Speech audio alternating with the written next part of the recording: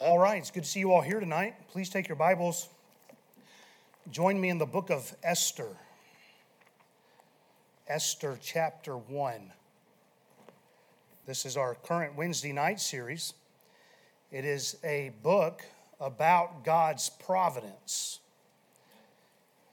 While God is never mentioned in this book, He can still be seen at work in the background, directing all the events to fulfill His plans and purposes.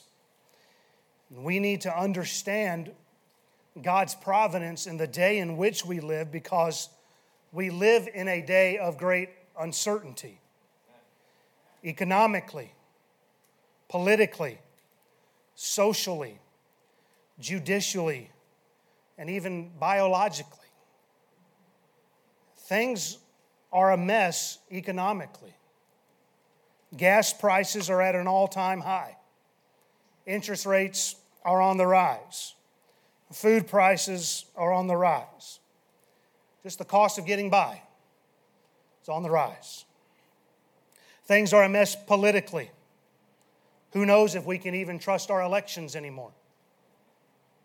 We have a president who seems to be unfit for the office mentally.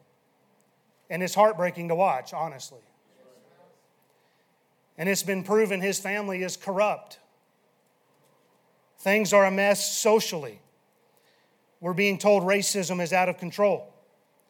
We're told if we're against homosexuality or transgenderism, somehow we have a phobia.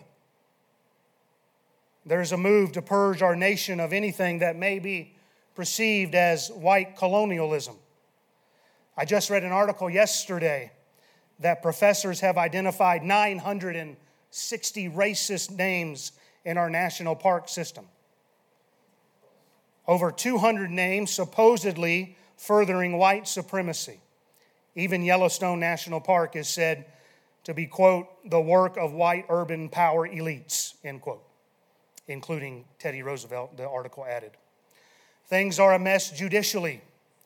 We have a woman in Justice Ketanji Brown Jackson recently confirmed to the Supreme Court, and she can't even provide a definition of what a woman is because she says she's not a biologist. Well, I'm not a rancher, but I know the difference between a heifer and a bull. How do you know? I just glance.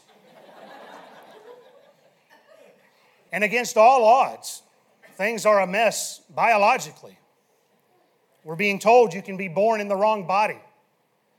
Children are being taught to choose which gender they prefer to be without parental consent.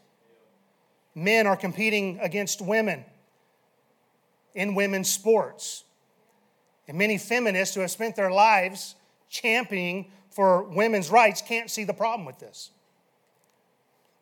Women who become pregnant are now referred to as pregnant people, which complicates things because abortion used to be all about women's rights.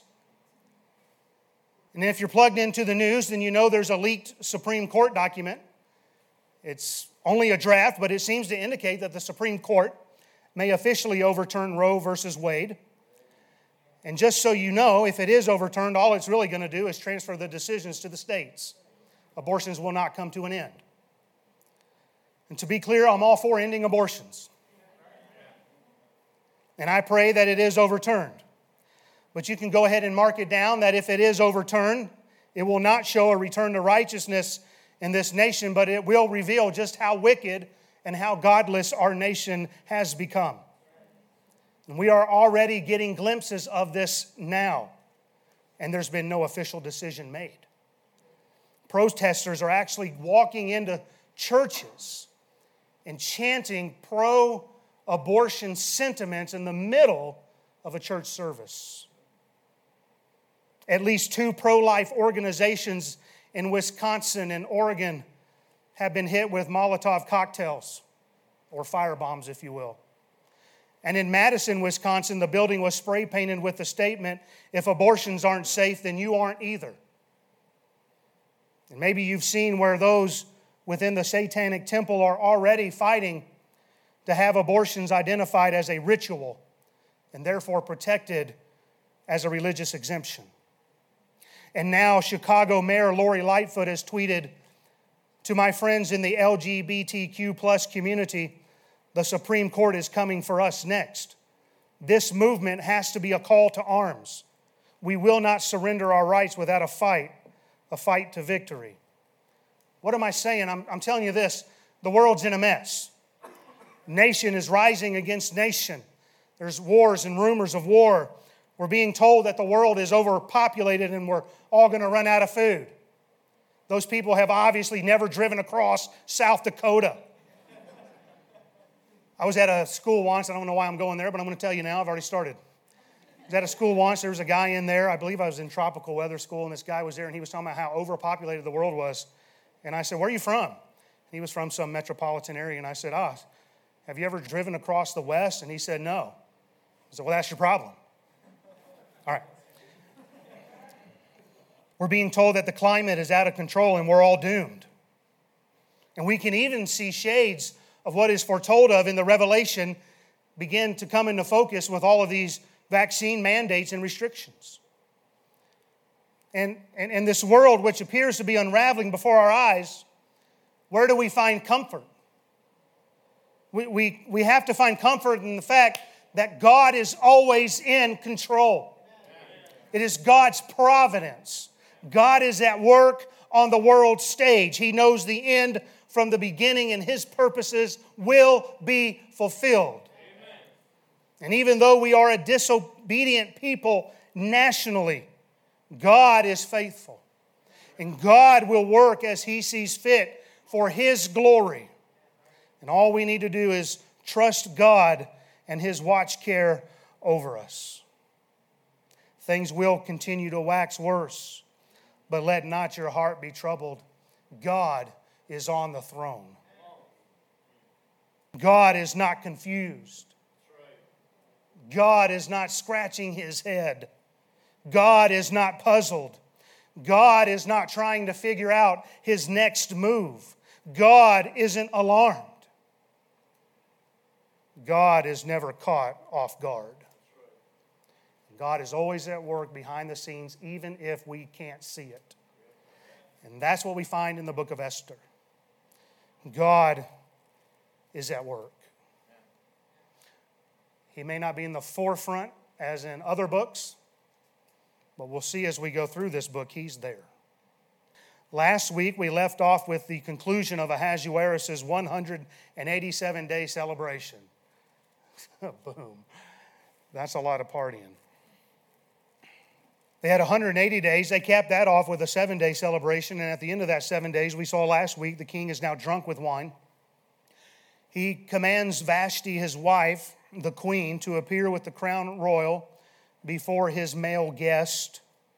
Because remember, in Persian culture, women and men did not attend celebrations in the same location. There was not any intermixing. They would have been separated, and so he should have been protecting her modesty, not trying to showcase her beauty for all to desire. Amen. And so Vashti refuses her husband's request. And this caused the king to go from being very merry to becoming very angry. The Bible says his anger burned in him. Now the fact is we don't have enough information to know how this whole exchange went down between the king and the queen. Some say the king was attempting to show Vashti's beauty off in a very scandalous manner. Some say that he wasn't, but certainly we could all agree that there is no wisdom in parading your wife in front of a bunch of drunk men. Amen.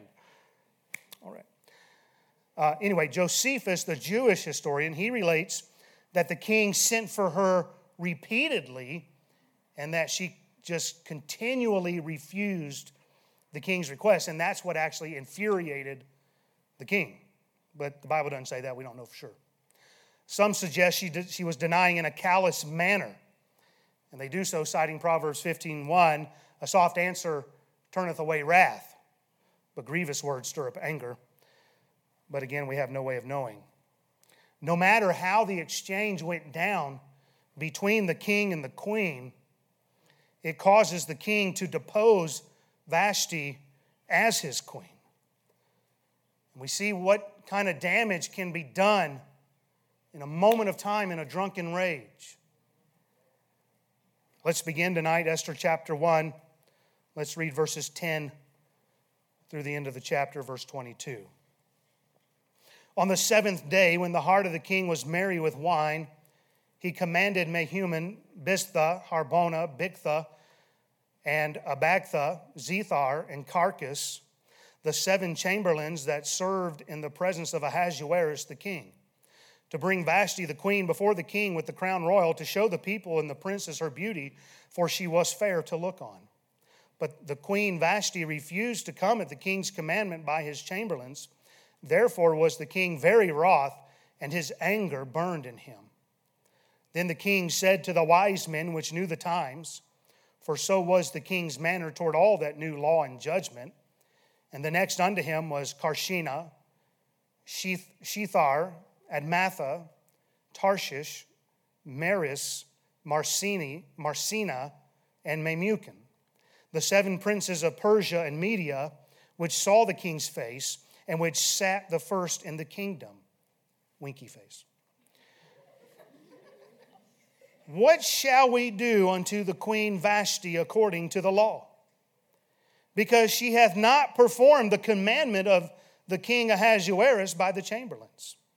And Memucan answered before the king and the princes, Vashti the queen hath not done wrong to the king only, but also to all the princes, and to all the people that are in the provinces of the king Ahasuerus. For this deed of the queen shall come abroad unto all women, so that they shall despise their husbands in their eyes, when it shall be reported. The king Ahasuerus commanded Vashti the queen to be brought in before him, but she came not. Likewise shall the ladies of Persia and Media say this day unto all the king's princes which have heard of the deed of the queen, thus shall there arise too much contempt and wrath. If it please the king, let there go a royal commandment from him, and let it be written among the laws of the Persians and the Medes, that it be not altered, that Vashti come no more before King Ahasuerus, and let the king give her royal estate unto another that is better than she. And when the king's decree which he shall make shall be published throughout all his empire, for it is great, all the wives shall give to their husbands honor, both to great and small. And the saying pleased the king and the princes. And the king did according to the word of Memucan, for he sent letters into all the king's provinces, into every province according to the writing thereof, and to every people after their language, that every man should bear rule in his own house, and that it should be published according to the language of every people. Boom. Now, I concluded last week by mentioning how Ahasuerus, he's in control of 127 provinces. His empire stretches from India to Ethiopia. This is a huge expanse, the largest empire at the time. And here he has control over this enormous empire, and yet he has no control over himself or his wife. He just spent 187 days showing off what a big deal he is. Look at all this I've got. I'm the only person in the world that could pull off a 187-day party. I mean, I'm a big deal. I'm the king. And he's got his chest puffed out. He's the big man on campus, so he thinks. There seems to be no limit to his power, and yet when he says, go get my wife, she says no. Am I the only one that finds this funny? What do you mean she's not coming in here? I'm the king. She's going to do as I say. I'm sorry, sir, but she refuses to come in here. Now, I see humor in this because here's a man who can control an empire, command all these princes and servants from 127 provinces, and yet he can't control himself and he can't command his wife. Okay, well, Lord, it's you and me tonight. Amen. You ever been around a husband and wife who are fighting publicly? awkward. You know what I'm saying? They've got a disagreement with each other and they don't care who's listening to the fight. And listen, it's bad enough when there's discord in the home, but when it happens in public, it's weird. It just makes guests uneasy. I mean, the last time I was at the Longs, no, I'm just kidding, sis. I had to do that since Ken's not here tonight. Pray for Brother Long, by the way. He had a 4-day weekend. That's why he had to leave early down at his guard time. But anyway, it makes guests uneasy, and it causes at least one of the spouses to be embarrassed. Well, Vashti's refusal, it's now caused such a stir that the embarrassed king calls for an emergency crisis meeting of his royal cabinet in verses 13 through 15. And Ahasuerus asked this question in verse 15. What shall we do unto the queen Vashti according to law? Because she hath not performed the commandment of the king Ahasuerus by the chamberlains. I don't know if you'll agree with this or not, but some of you may. I found J. Vernon McGee's take on this interesting. He looks at this and he sees this Memucan guy speak up in verse 16. And in his opinion, he finds it interesting that Memucan's the one who speaks up here, and he says the problem with Memucan is he's a hen-pecked husband. You say, what's that? I looked up a definition for you. It's a man thoroughly and continually dominated, intimidated, bullied, or browbeaten by his wife. And he goes on to call him a milquetoast husband, which means he's timid and feeble. Well, that's an interesting take, amen. Husbands, I hope that's not the case in your home. You're not to be a tyrant, but you are called to be a leader. That's Bible. That's not my opinion. Look at this man's response, verses 16 through 18. And Memucan answered before the king and the princes, Vashti the queen hath not done wrong to the king only, but also to all the princes and to all the people that are in the province, and all the provinces of the king Ahasuerus. For this deed of the queen shall come abroad unto all women, so that they shall despise their husbands in their eyes. When it shall be reported, the king Ahasuerus commanded Vashti the queen to be brought in before him, but she came not. Likewise shall all the ladies of Persia and Media say this day unto all the king's princes which have heard of the deed of the queen, thus shall there arise too much contempt and wrath. Hey, these men, they feel like they got a real problem on their hand. Remember that while Ahasuerus is hosting the men, Vashti is hosting the women in verse 9. And so when she refuses the request, it's likely all the wives of the princes around her saw that she was refusing this request by the king. And Memucan suggests that what the king's wife has done is not only wrong to the king, but, hey, king, it's wrong to all of us men, all the princes.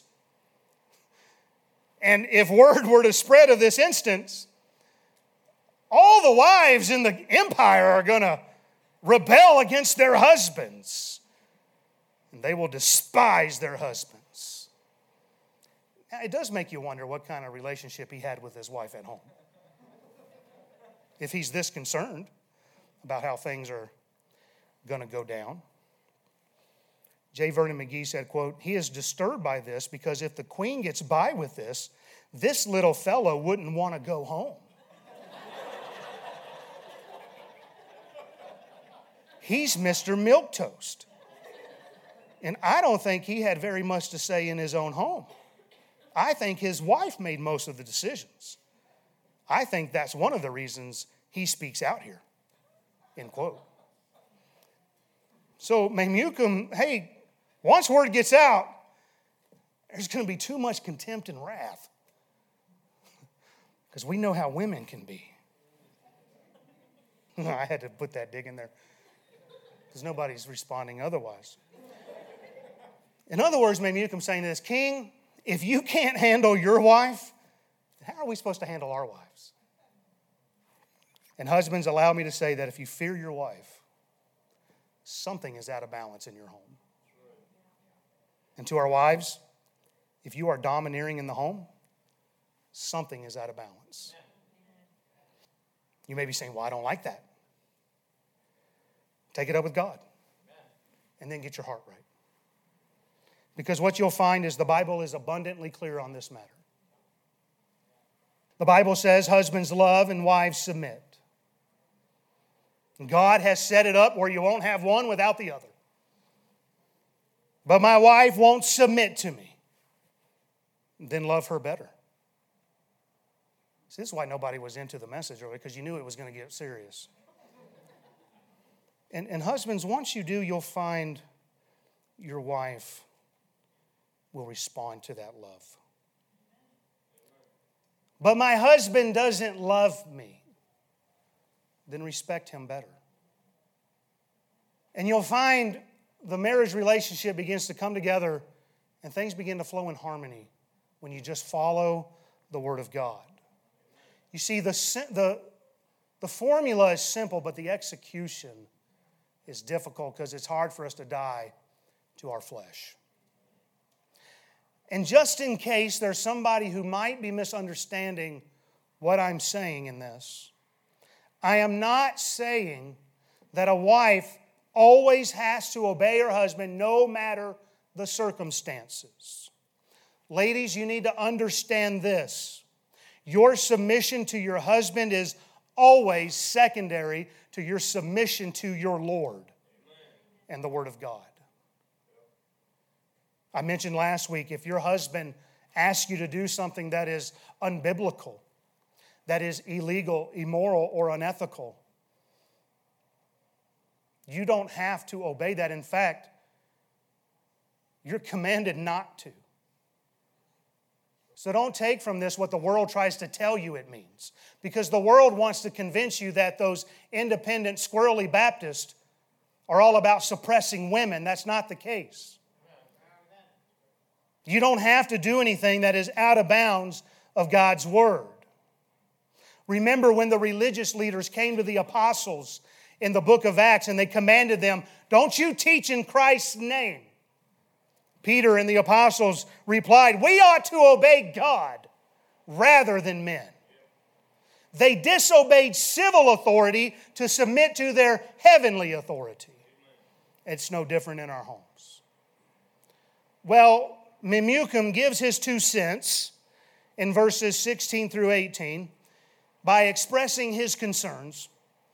And then he gives what he feels like is the solution to this horrible problem.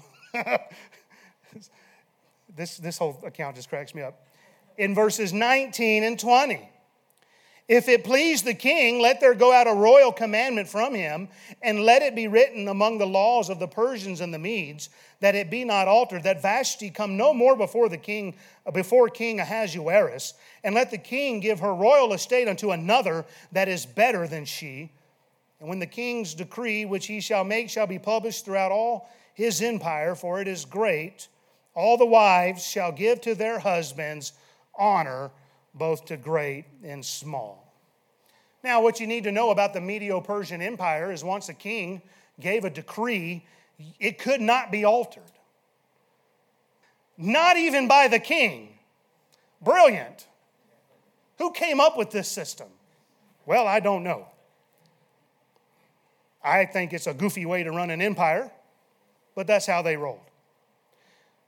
We see this way of governing in Daniel chapter 6 after Darius the Mede began to reign. And his presidents and his princes sought for an occasion against Daniel in order that they might put Daniel to death. In Daniel 6, verses 6 through 9, then these presidents and princes assembled together to the king and said thus unto the king, King Darius, live forever. all the presidents of the kingdom, the governors and the princes, the counselors and the captains have counseled together to establish a royal statute and to make a firm decree that whosoever shall ask a petition of any god or man for 30 days, save of thee, O king, he shall be cast into the den of lions. Now, O king, establish a decree and sign the writing, that it be not changed according to the law of the Medes and the Persians, which altereth not. Wherefore King Darius signed the writing and the decree. And you probably know they found Daniel faithful to pray to God evening, morning, and at noon. And so they informed Darius that Daniel had violated this decree.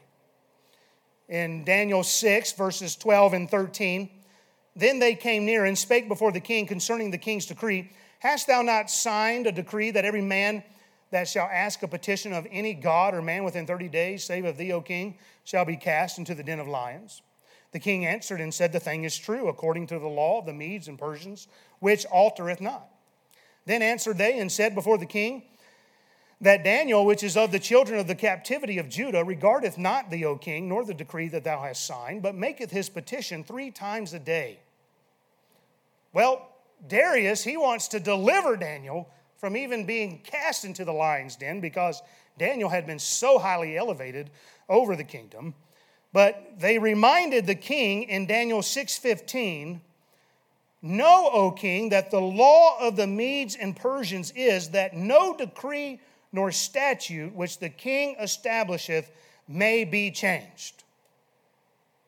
Because the king's law can never be changed, Darius was forced to cast Daniel into the den of lions, but of course God watched over Daniel and delivered him out the next day. And so we find the same thing here, and I'm going somewhere with this ultimately. We find the same thing here in Esther chapter 1 and in verse 19. They feel that the solution is to issue an irrevocable royal commandment to replace Vashti as queen and for all the wives throughout the empire to honor their husbands. Now, while I find humor in all of this, and while I feel Vashti is justified in her refusal, we also need to pause for a moment and recognize this principle is a big deal. The king and queen's marriage, it sets the standard in the kingdom. People are watching. Can you imagine if Adrian's constantly bucking against me? How about while I'm preaching, she always feels the need to interject her thoughts because I'm not doing a good enough job or I didn't read her notes good enough? What if my wife's always openly mocking me every time I say something? What kind of example would that set for wives in our church? They would think if the pastor's wife can treat her husband that way, then it's okay for me. Come on now, this is good preaching. Did you know the Bible gives qualifications for deacons and their wives?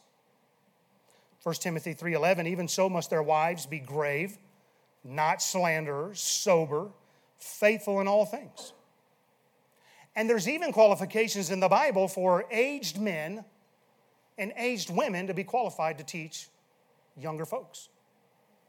Titus chapter 2, verses 2 through 6. That the aged men be sober, grave, temperate, sound in faith and charity and patience. The aged women likewise, that they be in behavior as becometh holiness, not false accusers, not given to much wine, teachers of good things, that they may teach the young women to be sober, to love their husbands, to love their children, to be discreet, chaste, keepers at home, good, obedient to their own husbands, that the word of God be not blasphemed. Young men likewise exhort to be sober-minded. Now, if it's good for leadership in the church, then it's good for all. If you're a Sunday school teacher, it's good for you. If you're a servant in this church, it's good for you. If you're a Christian, it's good for you. You might be thinking, I don't really think this is that big a deal. I want to remind you that our marriages are to be a representation of Christ and the church. It's a big deal. Ephesians 5, verses 24 and 25. Therefore, as the church is subject unto Christ, so let the wives be to their own husbands in everything. Husbands, love your wives, even as Christ also loved the church and gave himself for it. And then as Paul begins to conclude his writings about husband and wife, he says this in Ephesians 5:32, this is a great mystery, but I speak concerning Christ and the church. You see, your marriage relationship tonight, it's demonstrating something. What is it demonstrating? Is it a reflection of Christ and the church?